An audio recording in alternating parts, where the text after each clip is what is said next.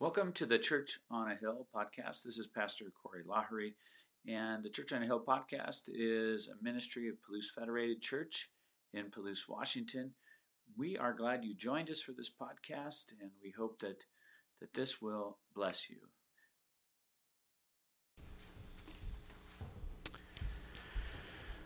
For the message today, we're in the book of Revelation. If you want to turn in your Bibles or a church-provided Bible underneath one of the chairs in front of you there, or maybe a Bible app, you can turn to the very last book of the Bible and the New Testament. We're in the second to last chapter, Revelation chapter 21. There's an outline provided for you in the bulletin, and if you'd like to follow up with me, as always, with the Connect card, feel free to do that. Revelation chapter 21 today, and next week will be the exciting and encouraging conclusion to the book of Revelation, the 22nd chapter. So I encourage you to come to that. These chapters before us are so encouraging, and I am excited and pumped. This is what I look like, pumped. Okay. All right. Is there a God or not? People ask, right? Is there a creative, good, loving, personal being and force behind all of existence?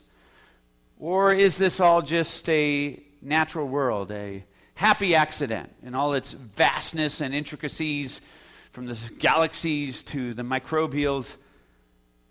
Is all just an accident, including your life? And if that's the case, with no particular story behind any of it. But we have stories, don't we? You have a story. We have stories. We have life journeys. We have adventures. And it makes one think, if we all have stories, and if we all love stories, that this is all coming from somewhere, part of a greater ongoing story. So another way to ask, is there a God, that type of question, is to ask, is there a story or not? Because if there are stories, then I think, where did they come from? Right? Where did they come from? I think the great storyteller, capital S, is very, very real. And indeed, the storyteller is telling us is our reality. He spoke, and our reality came to being. And it was good. And the scripture says he wanted to walk with us in the cool of the garden. And he did. And he wanted, and always has wanted, the very best for us. We call that love. But we strayed outside of his limits for us. And the first ones, and all of us, have all hid from God in shame. We have all tried to write our own story, in some ways separate from the great story, as if our parts are more important than his whole story, or more important than any other's part. I believe the Bible tells the story of the God who wanted creation to exist, who wanted creatures, beings to exist, and particularly male and female, he made them in his image. God loved these creatures, loved us, even when we were unfaithful to him, even when we were harmful to each other. This God loved us and started weaving relationship with people through the ages, through the nations, and through one particular nation he called out. He set apart this nation for his story. At the heart of that nation eventually came a capital, the capital city, Jerusalem, a city of peace. Jerusalem, shalom, at the end of that name of that city, means wholeness or restored peace. That's what its name means, a city of peace. And God's Spirit would dwell there. This is the story he wanted to dwell there, the story he wanted to tell. He would dwell there in a meeting place where humans could meet as a house of prayer for all nations, showing the light and the reality that there was a God, a true storyteller for all people, and people's lives did have meaning and purpose. Your life does have a story. But this city's story would include one day the storyteller coming down into the city. The storyteller coming down in human form, actually born just outside the city in a smaller city, Bethlehem.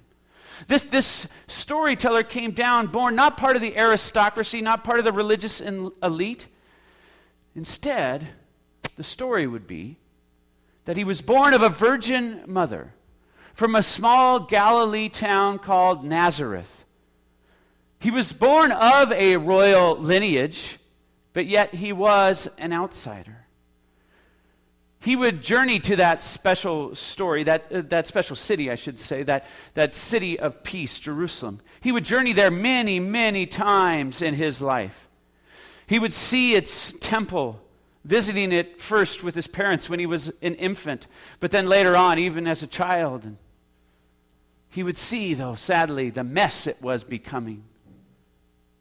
That though it was destined to be a house of prayer, it was turning into something else. And as he was growing in stature, he was learning and growing into the storyteller position that the other storyteller had sent him to become. Jerusalem, this city of peace, had become, like the rest of our humanity, a mess. Where our storyteller, our God, the Son of God, who loved us so deeply, ended up being crucified on a cross, executed by those own creatures that he had made. And this seems, as we read the story, to be a tragic ending to a story, the hero getting killed. The characters of the story denying the author's very intent, revolting and killing the author of life.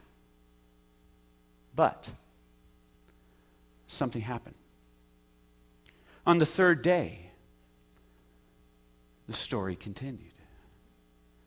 He rose up from the dead, alive and resurrected and witnessed by many,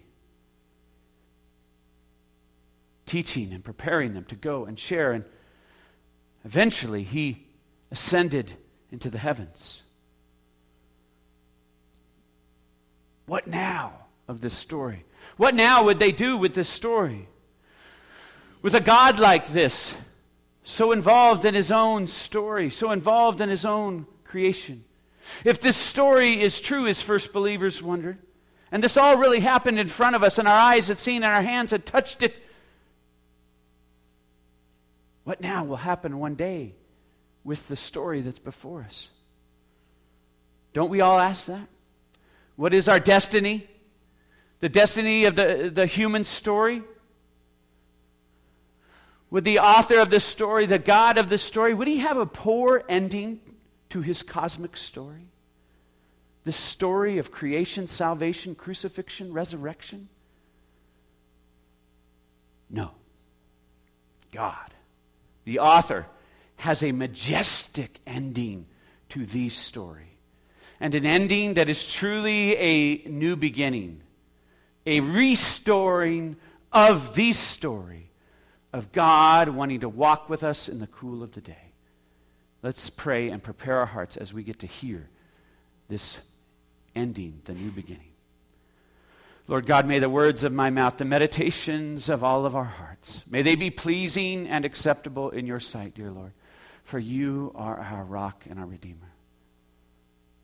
You are the author of our life and our faith. You alone should we rightly fear. You alone should we fully follow. You alone should our lives be founded upon, and you are the God who writes the story. The God who wants the best for all people. The God who came into his own story. The God who gives this perfect ending. May we have ears to hear, Lord. I pray for your people that are listening here and online, that they would be praying for themselves and for each other, that this would be just an amazing time of glorifying worship to you, and that they would be deeply, richly encouraged. And like the church through the ages, that we would be built up to be your sharers of the good news, of the good story, that others may know you are very real. Your hope is very real. And you are coming again. I pray this in Jesus' name. Amen. Without further ado, chapter 21 of Revelation. John receiving this vision. Then I saw a new heaven and a new earth. For the first heaven and the first earth had passed away, and the sea was no more. And I saw the holy city, New Jerusalem, coming down out of heaven from God, prepared as a bride for her husband. And I heard a loud voice from the throne saying, Behold, the dwelling place of God is with man, and he will dwell with them, and they will be his people. And God himself will be with them as their God. And he will wipe away every tear from their eyes. And death shall be no more. Neither shall there be mourning, nor crying, nor pain any more. For the former things have passed away. And he who was seated on the throne said, Behold, I am making all things new. Also he said, Write this down, for these words are trustworthy and true. And he said to me, It is done. I am the Alpha and the Omega, the beginning and the end. To the thirsty I will give from the spring of the water of life without payment. The one who conquers will have this heritage, and I will be his God, and he will be my son. But as for the cowardly, the faithless, the detestable, as for murderers, the sexually immoral, sorcerers, idolaters, and all liars, their portion will be in the lake that burns with fire and sulfur, which is the second death. Then came one of the 7 angels who had the 7 bowls full of the 7 last plagues, and spoke to me, saying, Come, I will show you the bride, the wife of the Lamb. And he carried me away in the Spirit to a great high mountain, and showed me the holy city, Jerusalem, coming down out of heaven from God, having the glory of God, its radiance like a most rare jewel, like a jasper, clear as crystal. It had a great high wall with 12 gates, and at the gates 12 angels, and on the gates the names of the 12 tribes of the sons of Israel were inscribed. And on the 3 east gates, on the 3 north gates, on the south 3 gates, and on the west 3 gates. And the wall of the city had 12 foundations, and on them were the 12 names of the 12 apostles of the Lamb. And the one who spoke with me had a measuring rod of gold to measure the city and its gates and walls. The city lies 4 square, the same as its width. And he measured the city with his rod, 12,000 stadia, or in our measurement, just shy of 1,400 miles. Its length and width and height are equal. He also measured its wall 144 cubits. A cubit is 18 inches. 144 cubits by human measurement, which is also an angel's measurement. The wall was built of jasper, while the city was pure gold, like clear glass. The foundations of the wall of the city were adorned with every kind of jewel. The first was jasper, the second sapphire, the third agate, the fourth emerald, the fifth onyx, the sixth carnelian, the seventh chrysolite, the eighth beryl, the ninth topaz, the 10th chrysoprase, the 11th jacinth, the 12th amethyst. And the 12 gates were 12 pearls, each of the gates made of a single pearl. And the street of the city was pure gold, like transparent glass.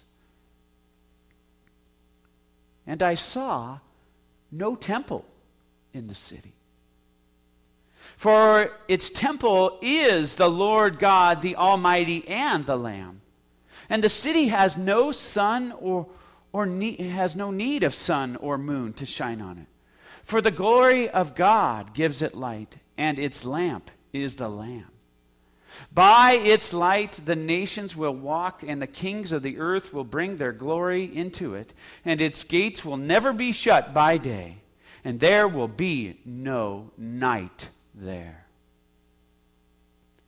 They will bring into it the glory and the honor of the nations, but nothing unclean will ever enter it, nor anyone who does what is detestable or false, but only those who are written in the Lamb's book of life. This is the word of the Lord. Thanks be to God. What an encouraging vision has been revealed to John. Just mind-blowing, and maybe as you heard it, you're just overwhelmed with the images of, I can't even imagine what some of these things would look like. Right? Well, what we know is the former things are passing away. What is going to come, the future certain history, if you want to say it that way, is going to be different from what we experience here. Very different. There will be a new heaven and a new earth, and it says the sea will be no more. Now, there will obviously be water, and how God wants to develop that into oceans is God's business. But what this actually means, what it says there is sea will be no more, in case you're a sea-loving person and worried that there will be no seascapes or something. This is a reminder of that the sea was an image in the book of Revelation, and in the Jewish mindset in particular, for chaos. The whore of Babylon, back in a previous chapter, she sat on the sea that was people that she had misled and that did evil things, made up the sea. And that sea will be no more, meaning there will be no more chaos, no more brokenness. So be careful to over-literalize some of these images and think, there'll be no more sea, so there's no more water. That's not the point of it, right? There will be a new heaven and a new earth. Things will be made new. And he will be wiping every tear away. This is a very personal image, right? Maybe it's very personal for you. It should be. The God who, the scriptures say, he captures every tear in a bottle. And perhaps we come to eternity even with pain on our hearts, but he gives us the perfect consolation there. Death will be no more. Mourning will be no more. No more crying, no more pain. It's hard to imagine, right? My mother died with a hole in her chest, not a physical hole, but she talked about what the ache was like for her to lose her grandson, Teddy, my nephew, at age 3.5. And we talked about that many times, and she said, when will that hole go away? I feel like I have a physical hole in my chest. There's no more hole for my mother, right? She's passed on to glory, and one day there will be no more hole for you in your heart if you've lost a loved one or you grieve over something that's broken in this world. In God's story, the former things have passed away, and he's bringing all to a perfect resolution. He is working all things to this end. He is the one who makes all things new. He is the one who makes all things new. The one who is on his throne, the Father and the Son of God, the Lamb of God, working together. We see that image here. They are one. They're telling the story together. Behold, I am making all things new. Do you believe this?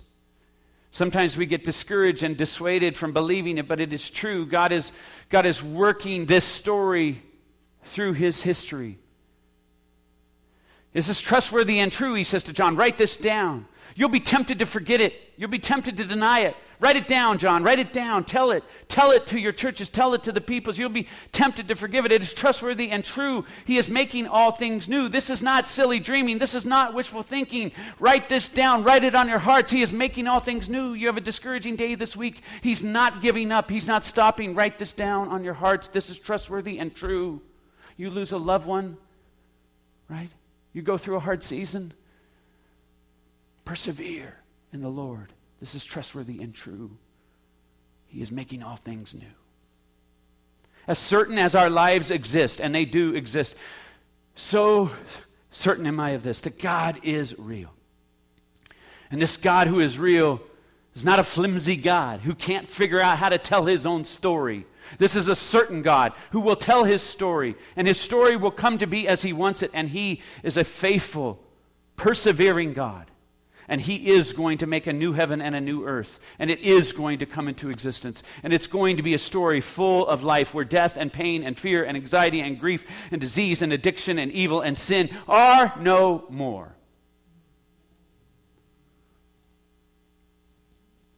Now we live in this world where there is life and death. Life and death. But God is the author of life. And we hear glimpses of death, even in this chapter, of the brokenness and those who will choose death in deathly ways, right? And the second death, or the lake of fire.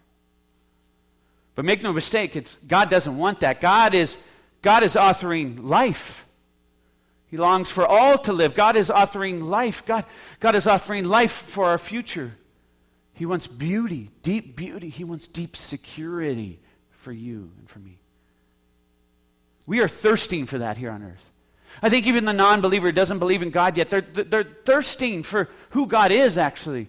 There's so many non-believers who are longing for justice in this world.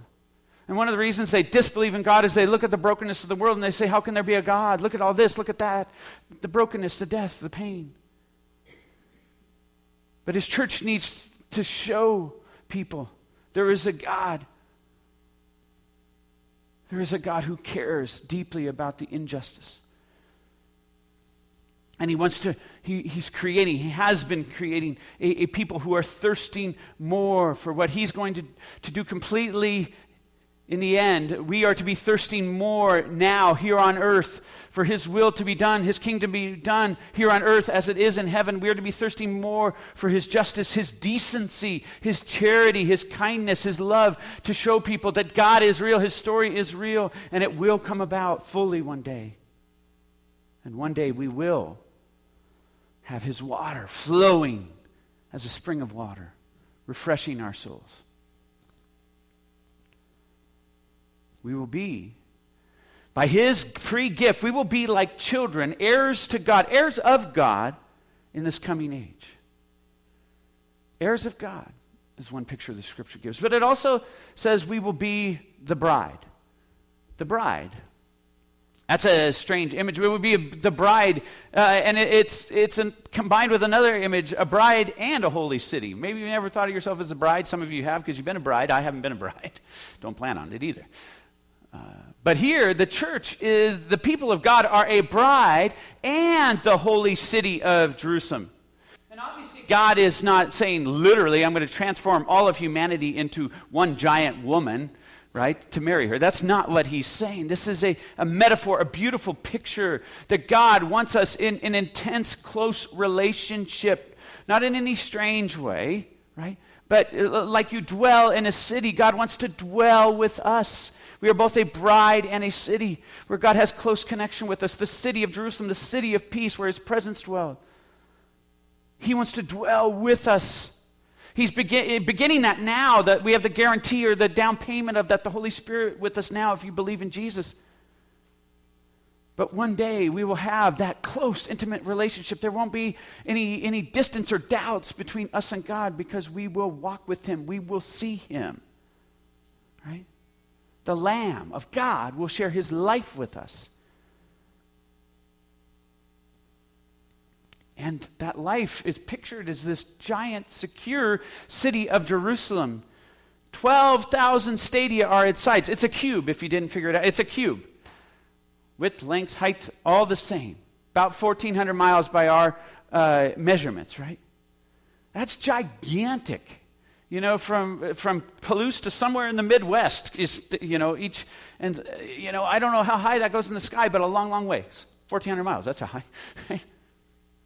And the idea of 144 cubit thick walls is, in the ancient times, walls were so important. If you have a wall that's 12,000 stadia high, ain't no enemy getting over that. Especially if each gate is guarded by angels, right? And then you have 144 cubit thick wall. Ain't no enemy getting through that. Super secure. But there ain't no enemy there in the future anyway. It's the ultimate picture of peace and stability. what so many people long for in this life, and so many people that are harmed in this life or that are victims. One day there will be no victims. And every child who's felt devalued, every woman abused, every person will have their image restored by God fully, and they will feel fully secure, fully known, without any shame in that city. And they won't be bored rejoicing in the God who knows their tears and brings them home. They won't be bored. They'll be in rapture of that God. And the Lord will be the temple in that city. There will be no need for a physical temple. The whole point of the temple here on earth and the tabernacle was for a place for God to dwell, that people might know that the story was real, that the storyteller was real, right? But John saw no temple in the city. What a mind-blowing thing for a Jewish guy. Where's the temple? This is the New Jerusalem. Where's the temple? Where's the temple? But the temple is the Lord God. And the tabernacle and the temple plan of the Old Testament is so important, with so many measurements that we hear about in the Old Testament, right? Now, though, the dwelling place is not a building, but the dwelling place is with us. And we don't need an intermediary. We don't need a building. This is beyond my imagination. It really is. But I'm looking forward to an eternity that is beyond my imagination.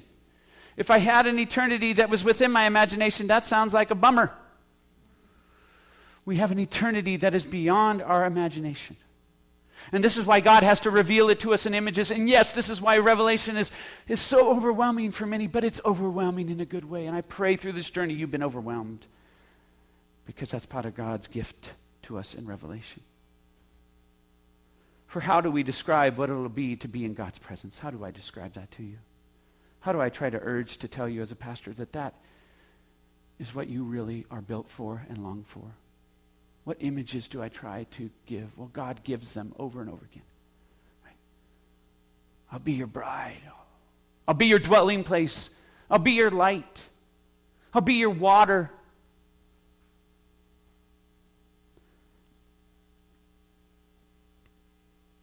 God will fully know you. The God who invented laughter, in fact, made my mom prone to fits of laughter. Even in church, that was fun.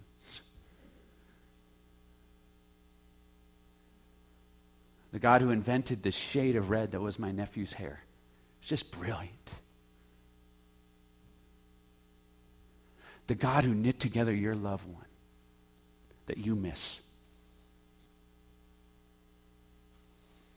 To see God. To see God and the restored images of God's people who are not marred by any insecurity or pain or disease, but restored and made alive and resurrected as his body is resurrected that we hear about in the Gospels. What will it be for God to be our God? And there'll be no more hiding in this story. And there'll be no more where we have to worry about hiding something from others. It's hard to fathom. But I know this. It will be light. Light in every way the word is meant. And the Lamb will be our light forever.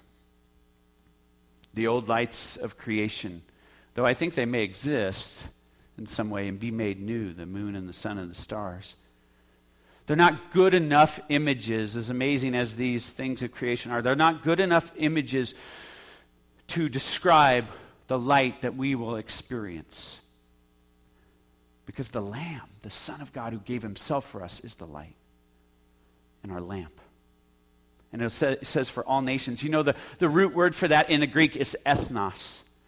It's a word that we get ethnicities. It doesn't necessarily mean nation states. It really is about every people group. All ethnicities, all rulers of the earth will have to walk in his light, undeniable. And that strong light, like all light, will reveal stuff. We will be fully known and fully accepted. The good things of creation will be there. Don't worry. You're not going to be disappointed.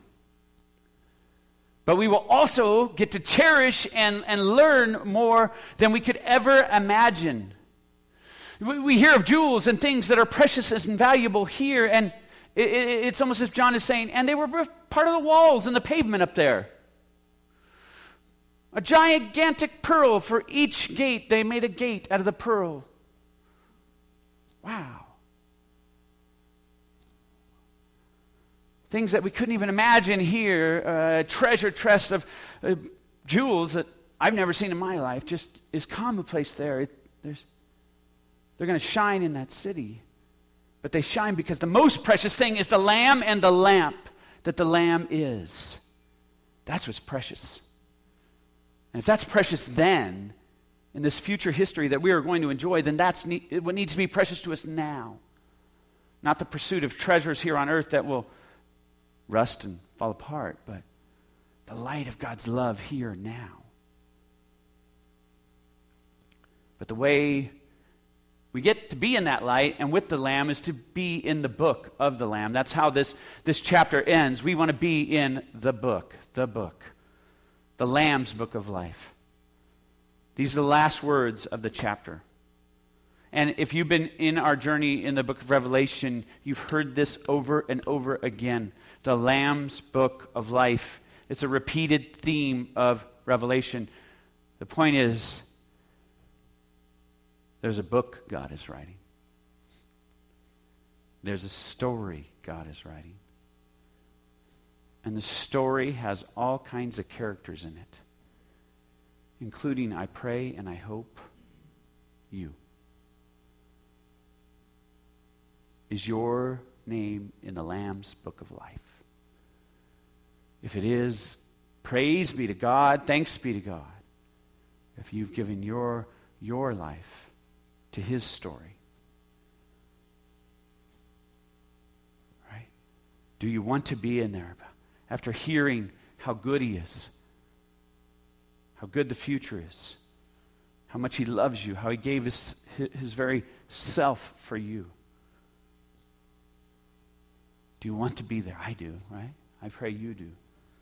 To be with him, to glorify him, to rejoice with others, to see all things new, to feel life as much as we can feel life down here in its fullness, to feel life without any brokenness, in God's glorifying presence forever. God,